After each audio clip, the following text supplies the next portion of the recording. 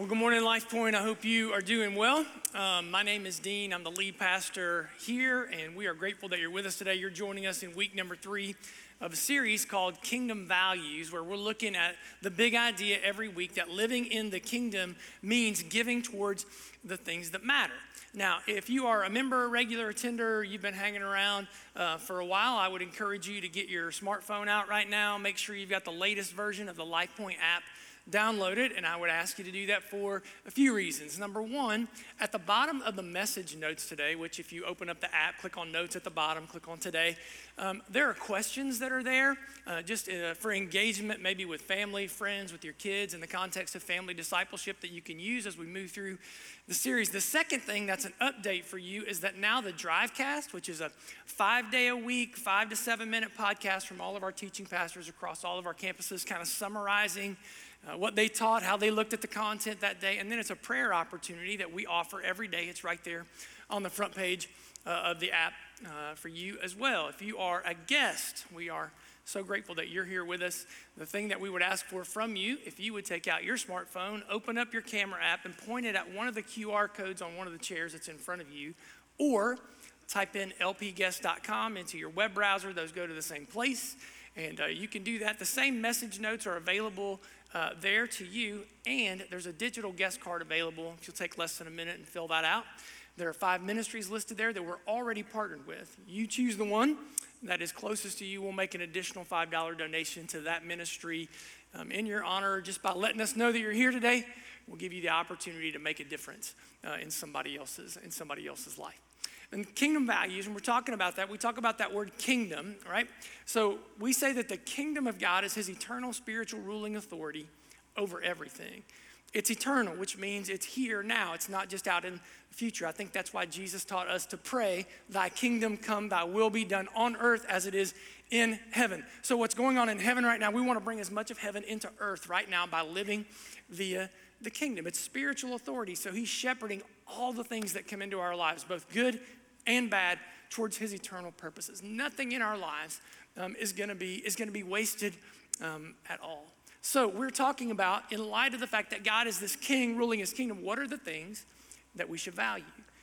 I've been, over the past year or so, I've written a couple of letters back and forth with a man who had a lot of influence on my life whenever I was in high school. And he shared with me a story. He has a granddaughter whenever she was 5 years old. Her name's Danny, and they live down south. So they were in their church on one Sunday, and Danny is a very verbal 5-year-old. She likes to talk and chatter a lot, and that particular day, she was not doing well in church.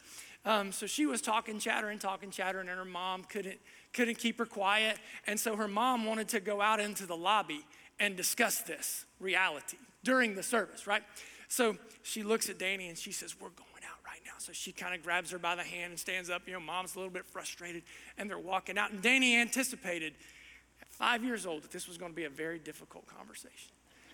So in a very quiet church service, little 5-year-old Danny yells out, "Please pray for me."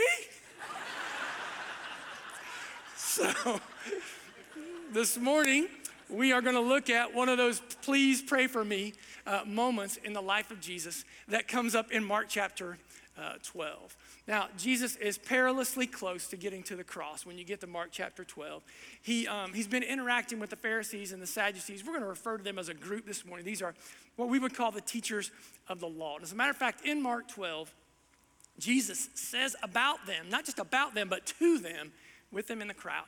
He says they love long flowing robes and they love formal greetings. In other words, they love attention and they love recognition. But Jesus says, listen, they don't really want to be noble people. They just want to act in noble ways. As a matter of fact, here's what he says in Mark chapter 12 in verse 40. He says, they, being the teachers of the law, devour widows' houses for a show, and they make lengthy prayers. Now, when he says they devour widows' houses, what he's referring to is that when the head of a household in Hebrew times, if a guy would die and he would leave his wife as a widow, he kind of left her in a really tough spot.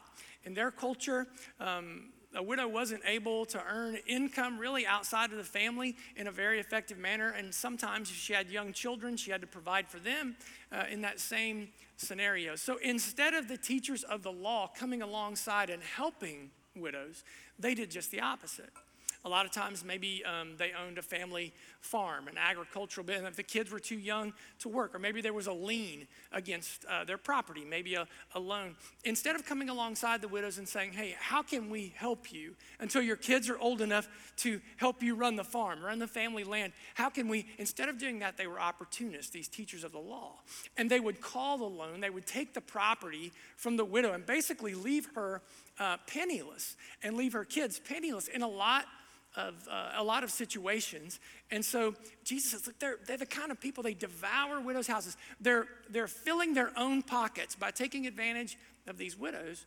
They're filling their own pockets at the expense of other people. So here's what he says then, the second half of that verse in verse 40.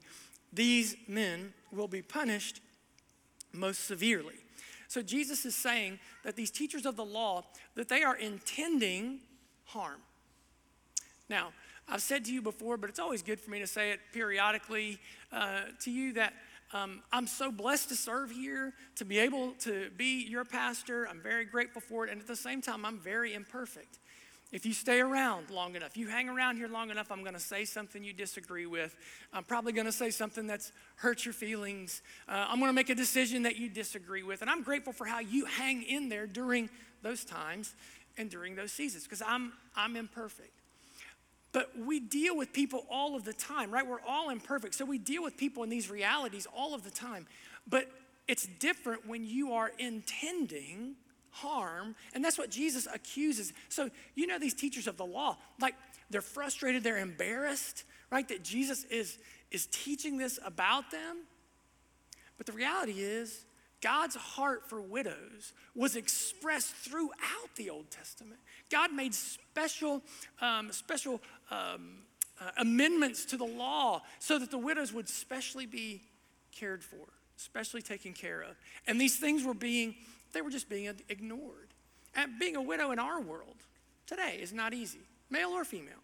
You lose a life partner, someone that you've invested relationship with. Sometimes you're walking through the grief. That's why we have a life group like Grief Share that's meeting this morning, right? Helping people walk through those stages and steps of losing someone that you love. Like I said, sometimes you don't just lose your partner, but you immediately become a single parent. It's just difficult realities. And so in Mark 12, what happens after Jesus says this in teaching, the scene shifts. Jesus and his disciples, they go to the temple and they're in the court of women.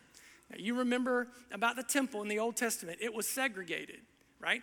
There was the court of the Gentiles, there was the court of women, there was the court of men, there was the court of priests. And this whole idea was a reminder to us by God that this is how people would live in fallen, broken world. After Genesis 3, sin's introduced into the world, that people are going to divide themselves, they're going to constantly segregate themselves, there'll be racial issues, there'll be gender issues, that all of that's coming, but it was all a setup.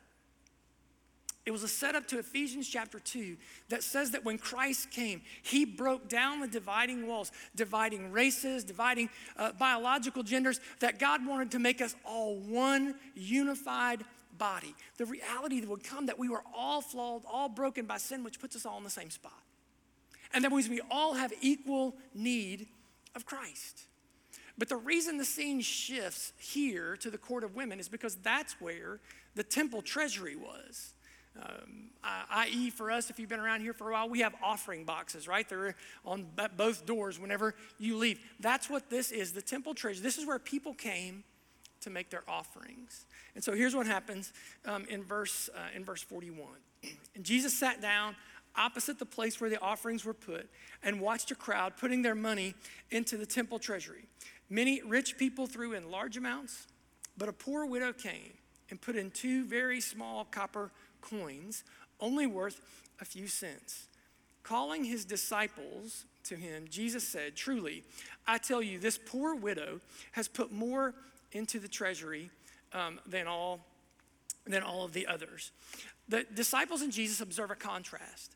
There are people who, the text says, gave out of their wealth. It really has the word surplus or leftovers. In other words, Jesus says, hey, there's a lot of people who've come in today who have given a lot, but they're giving out of what's left over, out of surplus. In other words, they're living their lives, they're doing whatever afternoon, whatever's left over, they give some of that. But he says, I'm telling you that this widow comes through, and historically in church history, we've called these the widow's mites. I'll show you a picture up behind me of a couple of coins that in their world, those were the two small coins. I actually have an actual widow's mite up here from Israel, and it's very hard to see, and that's kind of the point of the whole thing, right? She comes through with only two very small, the lowest of the low currency, and she drops those into the temple treasury. And Jesus says that she gave more than everybody else who came and gave out of their surplus or out of their leftovers. Now, obviously, he's making a point here because the text says that other people actually gave more in total. So how does this poor widow, under-resourced and marginalized as she was, how does she give more than people who actually gave more? This widow understood a couple of secrets. They're gathered around two words that I will use for us today. The words are priority and percentage. She understood a secret, or two secrets, about living a blessed life. Here's how Jesus explains it in the first half of verse 44. He says, they all gave out of their wealth. So the blessed life, it's got this principle of priority. This idea that you don't just spend everything on you, right? But that God comes first. Because he gives us everything that we have, so we give back to him first out of the ways that he provides for us. That's what we sang about earlier. That's why we say, man, I'm gonna stand my ground in faith because of what God has done for me. I think this widow knew about another widow in the Old Testament, very well-known, 1 Kings chapter 17. There's a small town called Zarephath. There's a widow who's living there and her very, very young son. There's a severe drought going on during that time. And so she's got a little bit of flour left in a jar and a little bit of oil, enough just to make one last cake. And that's all they've got. So she's going out to gather up wood to make the last fire, to make the last cake. That's going to be the last supper, really. It's going to be their last meal before it is her intention that she and her young son are going to die. While she's out gathering up sticks, firewood, she runs into the prophet Elijah. And Elijah greets the woman, says to her, hey, could I have a drink? Now, in the middle of a drought, that's no small task, right? That's no small thing to say, hey, could you give me just a little bit, something to drink? And, I'm sure the widow was like, I don't have anything. But he's a Hebrew prophet. So she says, sure, I'll see what little resources we have left, and I'll find you a drink. And while she's walking away, he says, hey, and could you make a cake for me as well? And if you were here last week, we talked about the me monster, right? The person that's me, myself, and I, me, myself, the person that's always focused on, and you're like, man, Elijah's kind of like the me monster, right? He's like, hey, why don't you give me something to drink? Why don't you give me something to eat? But this scenario is different. There are times where God asks people to do uncomfortable things by faith. I'm gonna say that to you again. There are times where God asks people, not just people in the Bible, but people are here today, you and me, to do uncomfortable things by faith. And this widow turns around and she starts giving it to Elijah. She's like, listen, you don't know my circumstances, you don't know my situation. And I want to read just a little snippet of what she says to him. She says, as surely as the Lord your God, did you notice that? As surely as the Lord they don't worship Yahweh in Zarephath. They worship Baal. She does not know Yahweh. She says, listen, as surely as the Lord your God lives. She explains the whole scenario to Elijah. She's like, you're asking me for a drink, and now you're asking me for a cake. I'm about to go make our last meal. And here's how Elijah responds in verse 13 of 1 Kings 17. Elijah said to her, do not fear. Go and do as you have said. But, what's the next word? Key word. Say it with me on three. 1, 2, 3. Come on, 1, 2, 3. First. But first. It's a word of priority. But first. Make a little cake of it and bring it to me, and afterward make something for yourself and your son. But you're like, well, how she can make something for herself and her son? Because she doesn't have any more, right? It's only one cake. This is one cake deal. For thus says the Lord, the God of Israel, the jar of flour shall not be spent, and the jug of oil shall not be empty until the day the Lord sends rain upon the earth. And she went and did as Elijah said, an uncomfortable thing by faith. And she and he and her household ate for many days. And the jar of flour was not spent, neither did the jug of oil become empty, according to the word of the Lord that he had spoken by Elijah. So Elijah says, here's what we're going to do. He says, go make the cake. Make the cake for me first. And Yahweh promises that the jar will never run out. And you read through the narrative, and it's exactly what happens. For the rest of this season of drought, day after day after day, she goes back, and there's enough flour, and there's enough oil, and God provides and provides and provides. And the big deal is not so much the cake and the oil and the water. The big deal is that Yahweh is not just Elijah's God now, right? He has become a God of faithfulness to this widow and to her son. Because God provides enough. Remember what we said last week? We have enough because he is enough. And so God provides enough for us. So the question that leaves me with, the question that leaves you with, I think, is what kind of jar would you rather?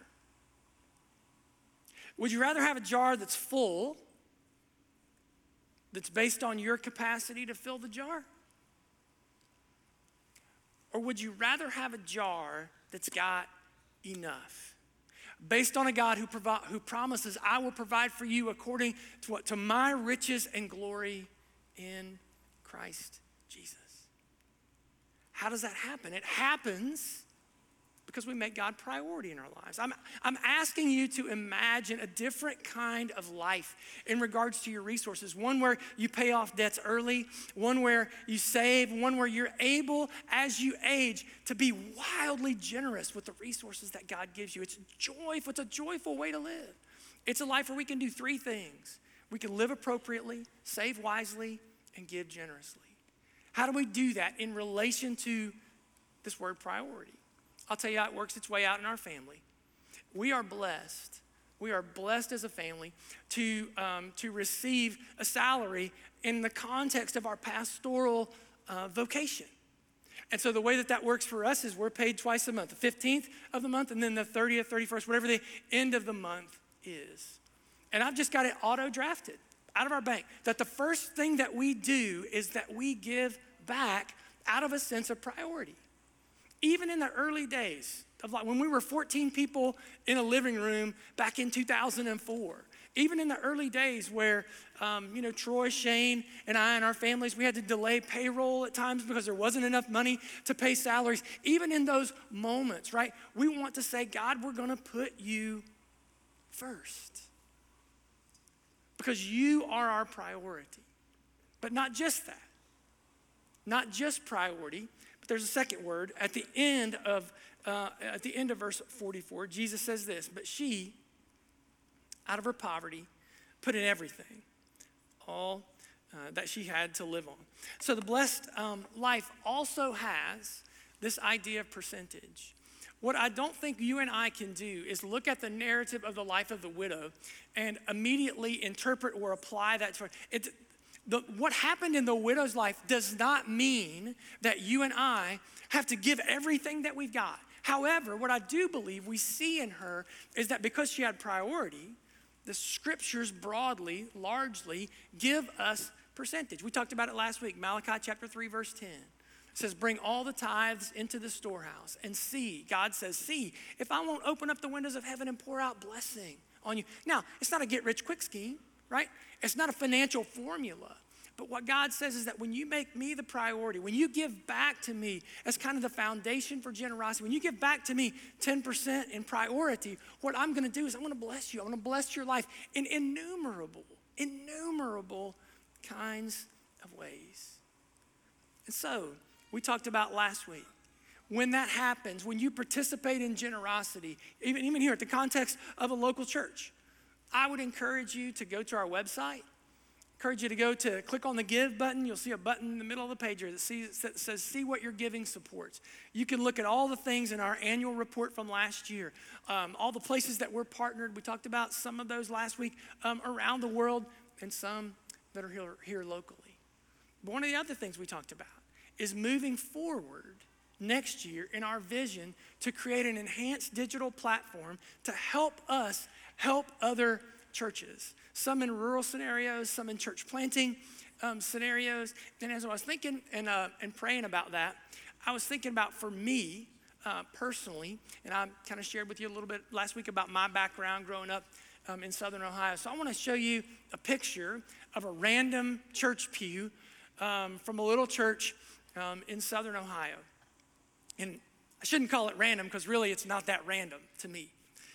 That was the church pew that I was sitting in the night that I came to faith in Christ, not quite yet a teenage boy, sitting in Guyan Valley Church. Like I said, not yet a teenage boy, it was just a couple of years ago. And I was sitting there in that pew. So here's what happened the night that I came to know Christ. It was January 21st, 1981, Monday night. It was a revival service. They'd just gotten a new pastor at this little church that my dad grew up in. So he was part-time pastor, full-time steelworker. His name was Omar Rucker, right? And so he gets to the end of the message. I cannot even tell you what the message was that night, but he gets to the end and he goes through the invitation. And nothing happens during the invitation. And so we're on about the 12th verse of Just As I Am, right? Every head bowed, every eye closed, right? In the invitation moment. And he makes a statement. He says, maybe somebody's here tonight. If you're not a Christian, I want you to raise your hand. And I hadn't yet made a profession of faith. So dummy me, I raised my hand. I'd been thinking about Jesus. I'd been thinking about taking this step, so I raised my hand. And he said, sure, just raise your hand so I can pray for you. And I raised my hand. And before I knew it, Omar Rucker had gotten up off the platform. He had walked all the way back, and he was standing right, and I didn't know it because I had every head bowed and every eye closed, right? I wasn't looking. And he puts his hand on my hand. I must have jumped a foot, and he said, son, and I looked up at him. He said, son, don't you want to come and trust Jesus tonight? He said, I tell you what, if you want to come, I'll walk with you. And I looked at him and I said, I want to come. So I walk up with Pastor Omar Rucker. We kneel down at the altar at the front of that church. I'll show you a picture here of me and my dad standing by the altar in that little church. And the reason I show you the picture of my dad, because I kneel down to pray. And all of a sudden, while I'm praying, I feel somebody beside me. And it's my dad on his knees, same altar. And the amazing thing there is that it was at that same altar, not the same building, because the old building had burnt, but it was the same altar. They had held on to the wood, the old altar out of the old building, where my dad's dad knelt beside him and prayed to receive Christ. Same altar, same kind of spot, space right there in the middle. I thought about this last year. I thought, shame on me. I've never reached out to Omar Rucker, that old pastor, part-time pastor, full-time steelworker. So I looked him up, tried to find him on Facebook, couldn't find him, and found out that he had actually passed away a decade earlier. But I found his son. So I reached out to his son, who now lives in Georgia, told him my story of coming to faith in Christ. And I want to just read to you what his son wrote back to me. He said, so good to hear. Dad was confused about his time there, always wondered why God put him there. He never really saw the fruit of it, but he followed through the confusion. Aren't you grateful for people who follow through the confusion? Aren't you grateful for people who follow when they don't see the fruit? And they show up week after week after week. And they declare and they proclaim a gospel with their words and with their lives that is in alignment with Christ. When I took the pictures of me and my dad in that pew a couple years ago, that church had not had a pastor for 3 or 4 months at that time. Handful of folks. We are going to be able, I believe, to help churches in rural settings and scenarios just like this one. So what I'm asking you to consider, regular attenders and members here, I'm asking you to consider filling out Kingdom Values commitment card to let us know what your planned generosity, your planned giving is over the next year to our church. Because it will help us plan for what we believe, how we're going to be able to accomplish God's vision over the next year. You can find that card. It's linked in the message notes today. If you're looking at the message notes, it's available on the front page of the website. There's a pop-up that'll come in the bottom right corner if you just go to lifepointohio.com. And just like I said last week, some of you have been sacrificing for the vision of our church, giving generously for years and years and years, and I'm so grateful for it. And we're not trying to say, hey, we need you to sacrifice even more. I do. I'm asking you to fill out a card alongside everybody else. But really, for some of you who are newer, for just maybe you've come in the last year or 2 years, according to our financial director, Martha Huff, about 30% of folks who are regular attenders and members here are not participating, living in generosity. So we're asking you to come along. God has made us one body, given us one vision that's coming from Him. We're asking you to step into that reality, into this moment so we can help and bless others. Angie and I, we've already filled our card out. Our staff team, they've already filled out their commitment cards. And you can join us in the process of being a blessing globally and locally. But I also want to say this about our vision for next year. It's not just about reaching adults, but it's also about reaching students. It's amazing to me what God has done in our student ministry here over the past few years. We have 4 to 5 times as many students attending now as we did just a couple of years. We moved into this building a year ago and we built what we called the student room. And almost immediately from moving into this building, our Sunday night student gathering has already outgrown that. They now meet in here. You can clap for that. A couple of years ago, when we were gathering students and when we were prayerful, it's amazing what God is doing in the lives of our students. So grateful for our students, so grateful for our student leaders. But think about students who are other places. You know, this morning at the end of the service today, we're going to have baptisms. And at the 11 o'clock service, we'll have the opportunity this morning to baptize Ryan. Now, Ryan I believe he's a corporal, joined the Marines 12 to 18 months ago. But Ryan started coming to church here with his mom, Erica, who was a single mom. They started coming here whenever Ryan was in middle school, right? So he grew up here. I think Dave was one of his middle school leaders, making investments in him. He got into high school, and like some high school students, he would come some, not come some. He would come C3 weekends. He was part of those kinds of things. But as he ages out and heads off to the Marines, he has this moment in boot camp, I'm assuming. I think it's when it happened. In boot camp, where all those little spiritual deposits from middle school and high school, the Spirit of God just brings all of that together to bear. And Ryan makes a profession of faith in Christ. But the interesting thing is, it's not just that Ryan has made a profession of faith. He decided if God's done that in his life, that why wouldn't God want to do that in the lives of all of the other soldiers who are part of his platoon? So he started a Bible study in his platoon, and now the people the other soldiers in his platoon, they refer to him as chaplain, right? So we have the opportunity this morning to get to baptize someone who we have seen grow up here at our church, who I'm sure over time, I want you to just think about Ryan's leaders, right? I'm sure there were times when he was in middle school and Dave was like, oh my gosh, this kid's driving me crazy, right?